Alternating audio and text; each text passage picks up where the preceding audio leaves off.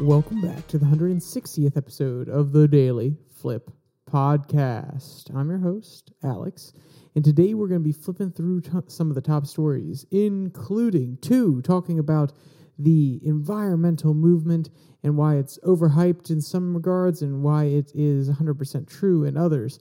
And then we have an interesting article talking about Google and their antitrust case, which has been taking the internet by storm. And of course, we will end today with our daily delight, a story meant to leave you feeling positive, ready to take on the day. Now, that's enough rambling for me. Let's jump in to our daily debate.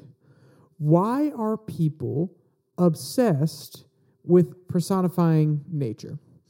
You know, we've done this for thousands of years. We've had gods that represent nature. We've called her Mother Nature. We've had the Greek gods. We've had the Mesopotamian gods, so on and so forth.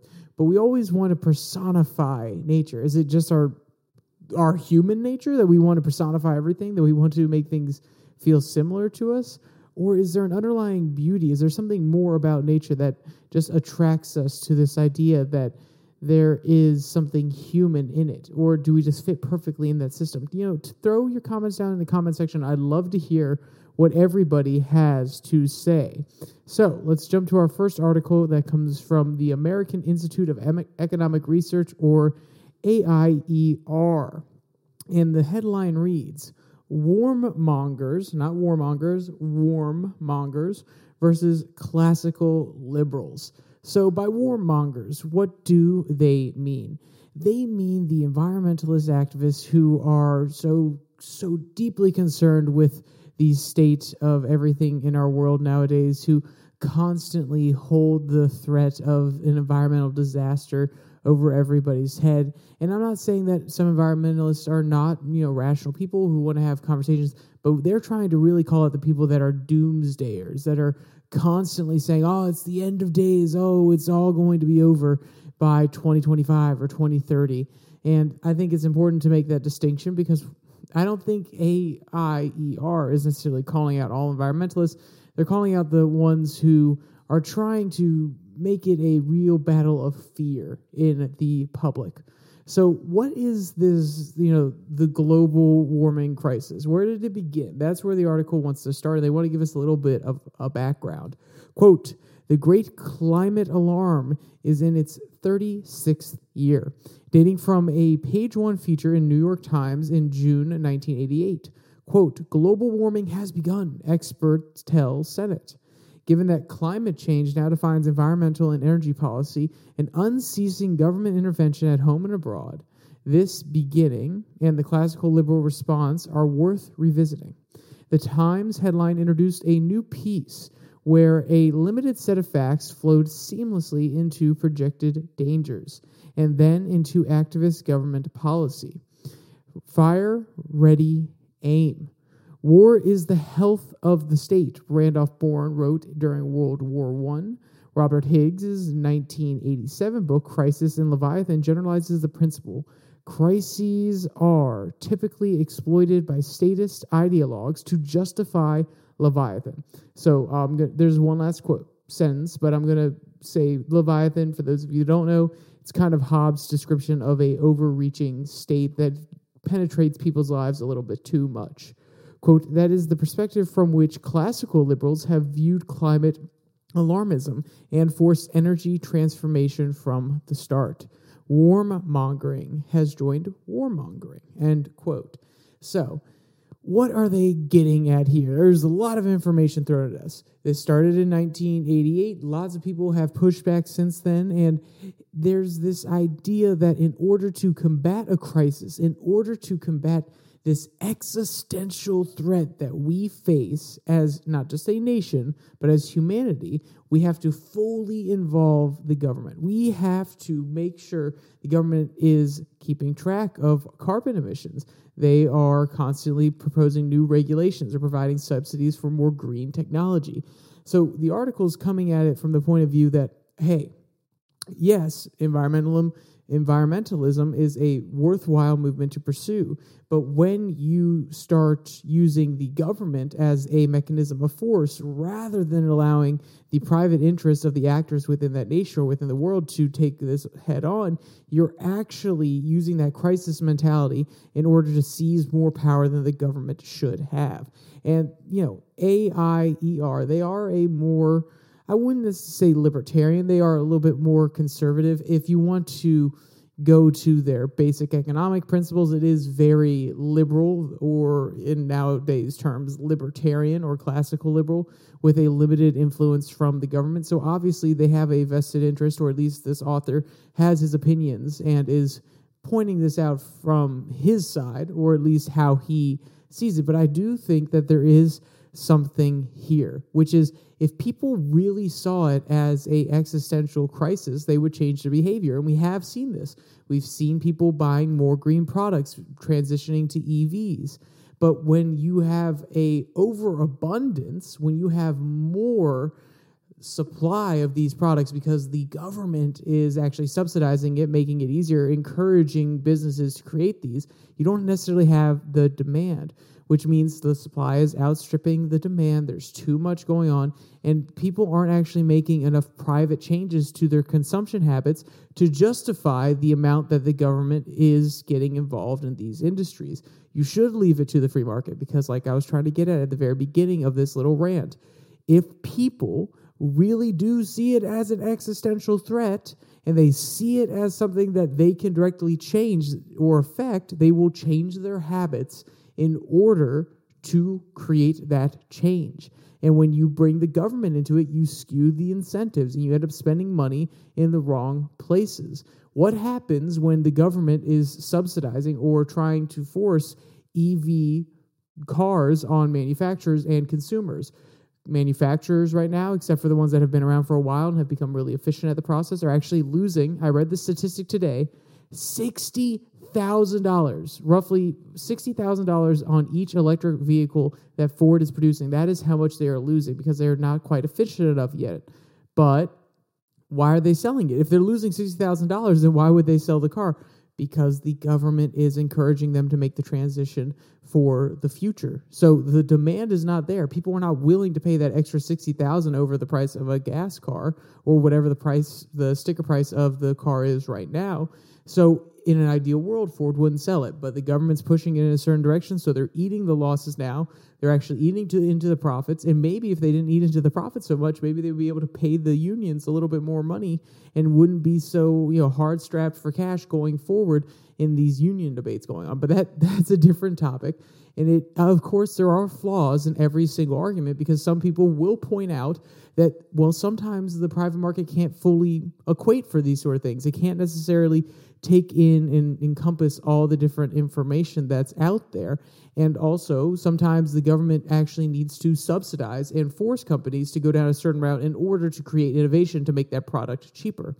And while that is a very interesting argument, that's exactly what the Biden administration is doing with the CHIPS Act. What happens when, even though they go through all this innovation, they do make it cheaper? What happens when they get to the end of the line and there's not as much of a need for those products anymore? Or maybe the consumers just don't want them in the first place. If you spend 30 years subsidizing the chips industry, and then 30 years down the road, we've actually moved on to a new nanometer process that the old fabs that we were creating with these incentives don't actually need those fabs to be created. They could be 3D printed or something like that. Then we just wasted a whole bunch of economic capital, causing some inflation, reallocating jobs to the wrong place in the market. Therefore, when those jobs are no longer needed, those people are out of work and they've spent 30 years doing this one thing. They may not be able to transfer over to the other side. It's a waste of resources versus the capital markets. They'll say, okay, hey, yeah, we need these chip factories. If there's actual demand for them, then they need these certain jobs in order to create the chips. That the industry itself will create that. And then as things start to transition, maybe they can actually change how the company can expand. It can utilize its capital properly rather than having to go down the incentive path that the government proposes. And they can actually get into that new 3D printing chip technology and find a way to integrate some of their workers. So I know. That was a really long way of saying the government can't accurately predict the future. Nobody can. The most agile machine to actually keep up and constantly change is the free market versus the government that has to pass legislation, has to get everything approved through the bureaucracy. I mean, creating some of these rules and regulations alone with all the different approvals and rewrites they have to go through take, 6 months, sometimes a year. So that can be a little bit too much, and sometimes the free market is the better solution there to be a little bit more agile. So this leads us back to the old liberal premise of the government getting out. And the article concludes with a very interesting statement saying, hey, do no harm, or as little harm as possible. Quote, classical liberalism can stand proud on the climate issue and offers the first best policy of do no harm. The charge of, quote, mother of all negative externalities against free market energy is, on close inspection, a problem of statism and climate policy activism. 35 years in, climate mitigation policies are a road to serfdom. Roads to freedom, to capitalize on the good and ameliorate the bad, remain the best climate policy. Is a mid-course correction ahead, or will the climate industry complex numbly disregard the commoners in a futile quest for climate stability? End quote. And what they're speaking to here is a little bit different than the point I want to draw from it, but they're basically saying all these negative externalities that are created by the government getting involved, can they really be offset by the benefits? And we don't know that for sure. But the part where they're actually talking about the commoners here, the last line, is very important because remember, who can actually afford a lot of these more expensive EV products that don't have a competitive market yet, that are being subsidized by the government? It is the people that are a little bit more well off. And the people that are not as well off are still going to be using a car or product that's a little bit cheaper, that the materials that go into it, the fixing process, or maybe even, types of energy. It's cheaper to burn gas at this point than it is to use wind or solar or to install any of those in your houses. So this is sort of a high-minded incentive structure that is coming down from the government saying, this is where we want to go, and we don't care how costly it is. We'll try to cheapen it as much as possible, and we'll provide economic incentives for the companies, but that doesn't mean that we can provide those incentives all the way downstream. I mean, lots of states have, solar panel buy kind of licenses or tax credits and things like that. Sure, but there is an extent to which they can actually affect the price at the end consumer, or when the consumer or the customer is coming in and saying, hey, I want to buy this. There's only so much the government can do to actually affect that price. And if consumers can't get it at that low price that they need to, then they're going to resort to other things. So these right now are luxury products. The environmental idealism and the products that focus on that are luxury products. We'll see if it comes down to the masses, but right now the masses don't seem to want it or aren't thinking about it as much, because otherwise their behavior would change. If the common people, I hate saying commoners, it sounds so demeaning. If the common people were actually thinking about this and they were really, really passionate about it, companies would change their incentives so they could actually, or change their processes so that they could actually hire more people to build these products, therefore create a little bit of economics of scale, therefore make it cheaper and bring in a larger customer base. Whew, sorry, that was just a really long way of saying government, get out of the business. And that's basically what the American Institute of Economic Research is saying here. So we also have another story highlighting why this is not necessarily, it doesn't have to be a disaster, and how the Malthusian, and this is, let's be clear, they don't use the word here, but I've talked about this before, how the Malthusian idea that we will run out of resources has nagged us forever, and we've always come up with new innovations and new products that, become substitutes to the previous ones, and how we've transitioned from cobalt to lithium to we have a whole bunch of different processes. We're always innovating. Consumption is not always the same. And this one comes from FEE, and the title is New Lithium Discovery Highlights Why We Will Never Run Out of Resources. While I think this is a very bold claim, we will never run out of resources, because from all we know, even though the universe is expanding, it is finite. So that means eventually we very well could run out of resources. But they're looking a little bit more short term. They're not looking thousands upon thousands of years when we're a space civilization and we're out in different galaxies gathering resources.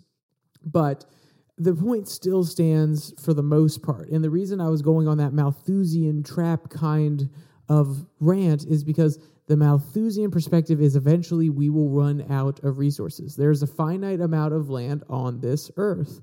Well, the way you get around that is you go to other planets. You go to outer space. You build more locations where you can farm, which was the big Malthusian problem in outer space. But also, if you're talking about copper, you go and mine asteroids and things of this nature. So that's the really simplistic view of why we don't run out of resources. But FEE does a lot, a little bit more brainy of an analysis that my small brain couldn't understand at first. But before we get into all of that, let's jump to this first paragraph that describes what the trend is and gives a little bit of historical background, just like the first paragraph in the other article did. Quote, a new discovery of lithium this week led to a flurry of headlines touting the finding as one of the biggest lithium deposits in history. The discovery comes amid fears that a shift towards electric vehicles would exhaust too much of the world's supply of lithium, an important component in batteries. Fear about the availability of lithium is the only latest doom and gloom prediction about humanity's access to resources. Throughout the 20th century, experts predicted that we would run out of food, land, and oil, among other things. Consider, for example, the history of peak oil predictions in the U.S., and they provided a very nifty chart, and I won't read everything, but at first, in 1885, they said we would run out of oil, and then 1891, then 1914, then 1939, then 1951. Wait, you thought it was over? Nope, because then it was 1972, and then it was 2007. And I'm sure there are other predictions that are out there right now saying we will hit peak oil. And there's kind of this idea, okay, yes, eventually we'll run out of resources. It keeps recurring and recurring and recurring. And yet, it gets proven wrong over and over and over again. We've created new drilling techniques. We've found or done more prospecting and therefore found more oil. I wouldn't be surprised, just like we can, pressurize carbon and make diamonds nowadays, maybe there will be a way that we could actually pressurize some of the materials that would go into oil and organic material that goes into oil and create oil in the future. I'm not saying it's 100% possible. I'm not saying I know the science, but I wouldn't be surprised if that's the case, if that demand for oil is still there and we haven't fully transitioned to a green economy. And I do want to contrast from the last one when I was saying, hey, no, the green economy, it's not actually what people want right now. That's why we're not seeing innovation. I do think we're headed for a green economy. I think it will happen sooner rather than later just because of the fact that the sun is unlimited. So if you're looking at it from a rational perspective, why would you want to risk using resources that come out of the ground versus using the sun when we could put solar panels, outside of Venus, outside of Mercury and harness power that way? Or we could have a giant dome or circle around the sun that harnesses energy very efficiently. I'm not saying we aren't headed towards a green economy. I'm not saying it's irrational to think that we should run towards one.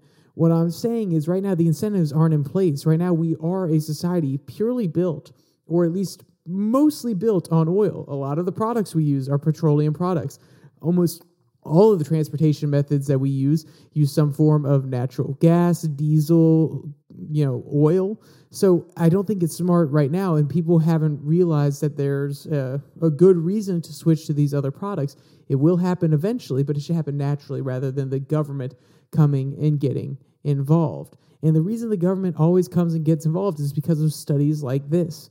They look and they say, we're going to run out of strategic oil reserves. We're going to run out of new drilling locations. We're going to run out of domestically produced oil, and the rest of the world will too. And we don't want to be, underneath the thumbs of other countries, which is a fair national security concern.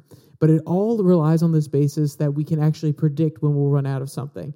And this is one of the things that this article really talks about, which is the forecasting problem.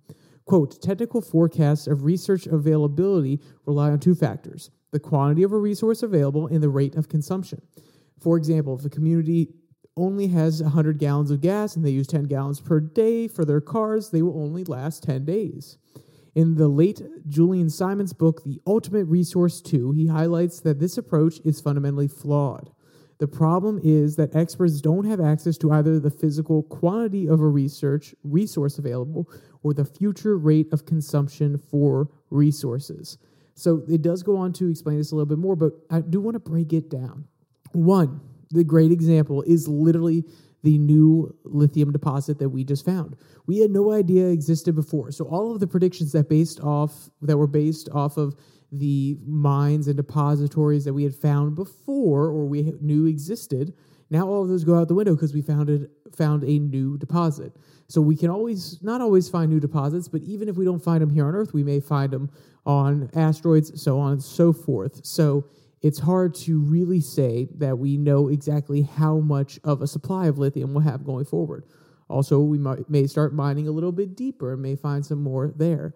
But I think the interesting one that people don't think about, because, people are fully aware we find new things. I mean, the gold rush happened multiple times in this country, and we kept on finding gold in different places when they thought it was a little bit more scarce. Same thing's been happening in Africa. So people are at least aware that we do find new deposits. We have new technologies that allow us to do it.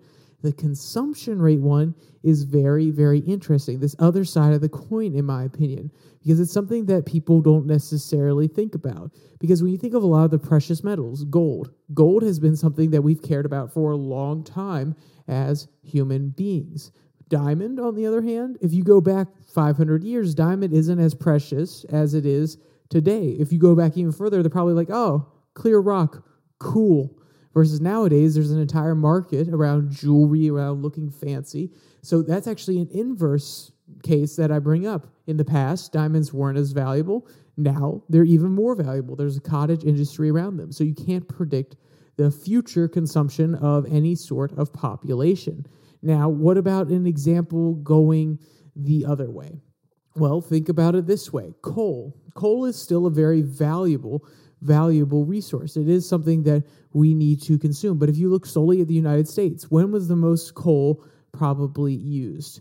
Probably during the Industrial Revolution, before we had oil, when we were powering a lot of our trains via coal. Now, coal, of course, is still how we generate a lot of electricity nowadays, so you may actually see a dip and then a return as we find more coal deposits. If you want another example of something that we used to really, really, really love, but we don't necessarily need anymore, think about horses. We didn't necessarily, at the beginning of this country, we didn't just have horses to have horses.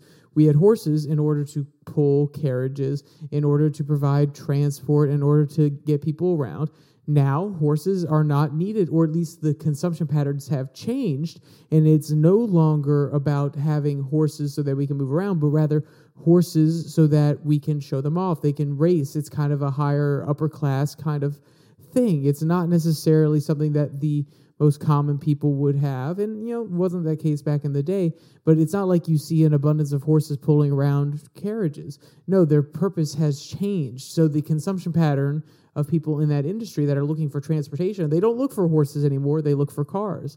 Now, people that are into racing, they've continued, and that consumption has continued for horses, but the supply has steadily gone down. That's why horses, really valuable animals, especially if they're racing or they have good genetics, they are more expensive to buy. So all of these things, there are lots of other examples, and I'm sure you could pull better ones off the top of your head. I'm just doing this randomly, so those are the ones that came to mind. But there are probably lots of other resources that we have used over generations upon generations upon generations that used to be really, really valuable, and since there's no longer a need or a want for them, they have become a little bit more inexpensive. The consumption has changed. And one of the reasons that the consumption has changed, especially with technology, is think about it this way. We used to have a lot of chips made out of metal, and then we had a chip that is made out of silicon. So we're still making the chips, but we're using alternative materials. This is the substitute effect. And this is something else people can't account for. As we move forward, we're not just going to keep having lithium batteries in our EVs. Some people are talking about having a different metal that they could use. I believe there was like a cobalt version of the battery that Tesla was trying to create. So there will also be switches in the future. It won't solely be lithium that is needed for these giant EV projects. And as we go forward, it may not even be EV projects. We may switch completely to hydrogen cars. There are always new innovations which are spurred on by the market when people see or a company sees that there's an opportunity here and people are willing to buy it. And they also see the value in it, that with more technology, more innovation, the process changes. What is consumed to actually get that end product is also changed. So that's why these models never really work, because we can't predict the future. We cannot be an organized top-down society that says, oh, we know exactly what we're going to need in the future and we know exactly how we're going to have to get it, so we're going to need blah, blah, blah, and blah. Because in doing that, you actually lock yourself into that future. You don't allow for innovation. If you say that we're going to have this by this date and we're going to do it by doing X, Y, and Z, well, in order to make sure your prediction is right, in order to actually achieve that end goal, you have to make sure you do X, Y, and Z. You don't allow for innovation. You don't allow for change.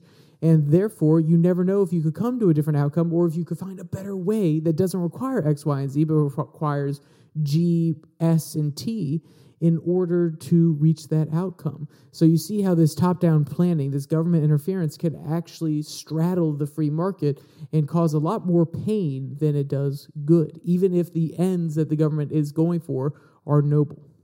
All right, so that was enough ranting about economics. I know. I sound probably like a radical libertarian or an Austrian theorist, but also there's one more article that has a little bit to do with economics, and there is an economic side to it, but it's also about big business, and it is the American prospect story about Google and their antitrust battle.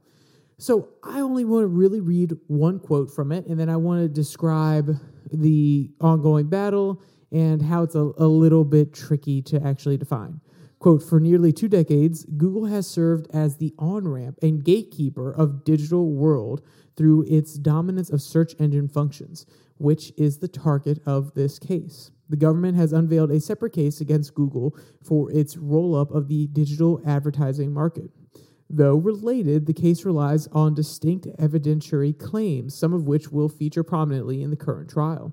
To win a Sherman Act monopolization case, given the prevailing understanding of the law by most courts, the government not only has to prove that Google's market share qualifies as a monopoly, but also show that it's used this dominant position to harm competition. That's the task ahead for the DOJ Antitrust Division's team, led by attorney Kenneth Ditzer, who also served on the Microsoft case and the last major tech antitrust case from the 1990s. So, why is defining the market share going to be so tricky? Because search is embedded into everything that we do nowadays. You may think, oh, no, Google's a search engine. I can just search whatever I want. And all the products I want, if I'm trying to shop, can come up, or if I'm trying to find videos, they'll come up there.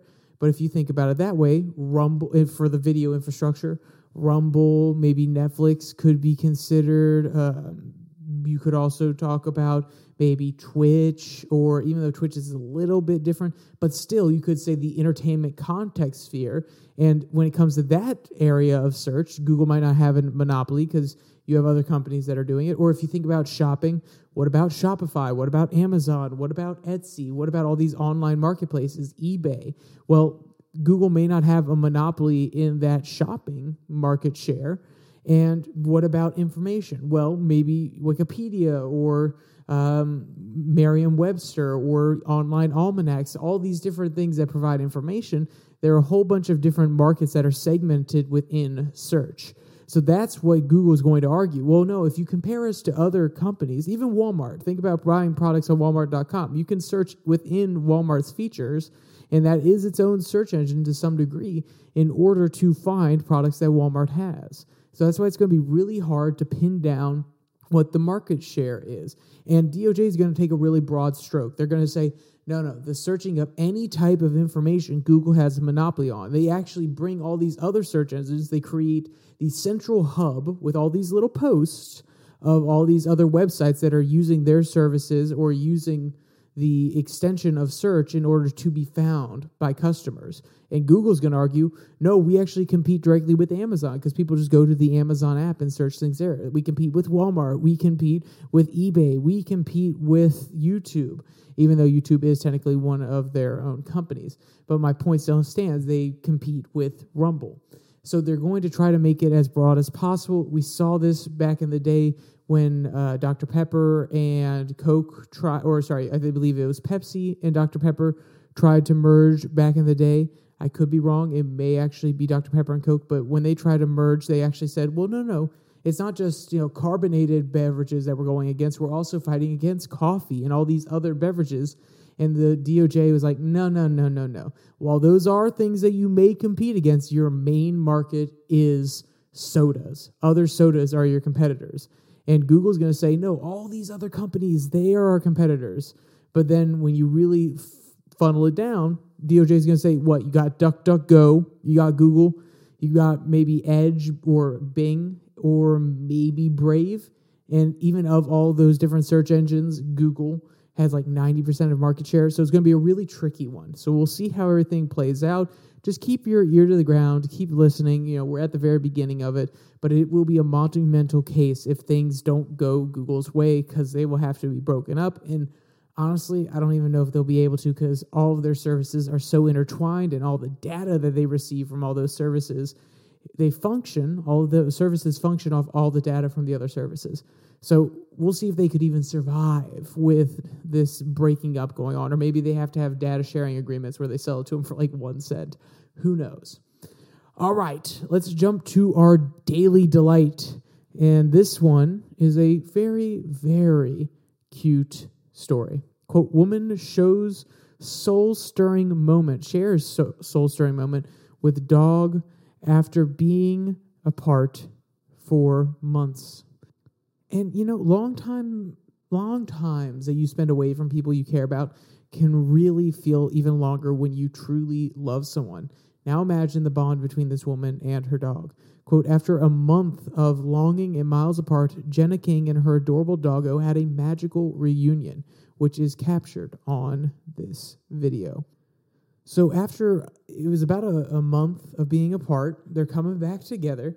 And I really hope that let's hope that everybody can really experience a love this deep and they can have a moment like this where they get to embrace that person that they haven't seen for quite some time. Quote, the soul-stirring clip starts with Jenny returning at the arrivals area of the airport when her pup is patiently waiting for her. It takes him a bit to realize that the person approaching him is his adoring human. But once he does, his outpour of affection for Jenny is unmatched. End quote. And if you want to see any of these cute videos or read any of today's articles, there'll be a link below that like and subscribe button. Also down there, you can find a link to the podcast on Spotify, Pocket Cast, Google Podcasts, as well as Podvine, and the Twitter handle @YourDailyFlip, where I post a Twitter tirade every Tuesday and Thursday. With all that said, there's only one more thing to say. Stay safe. Don't die.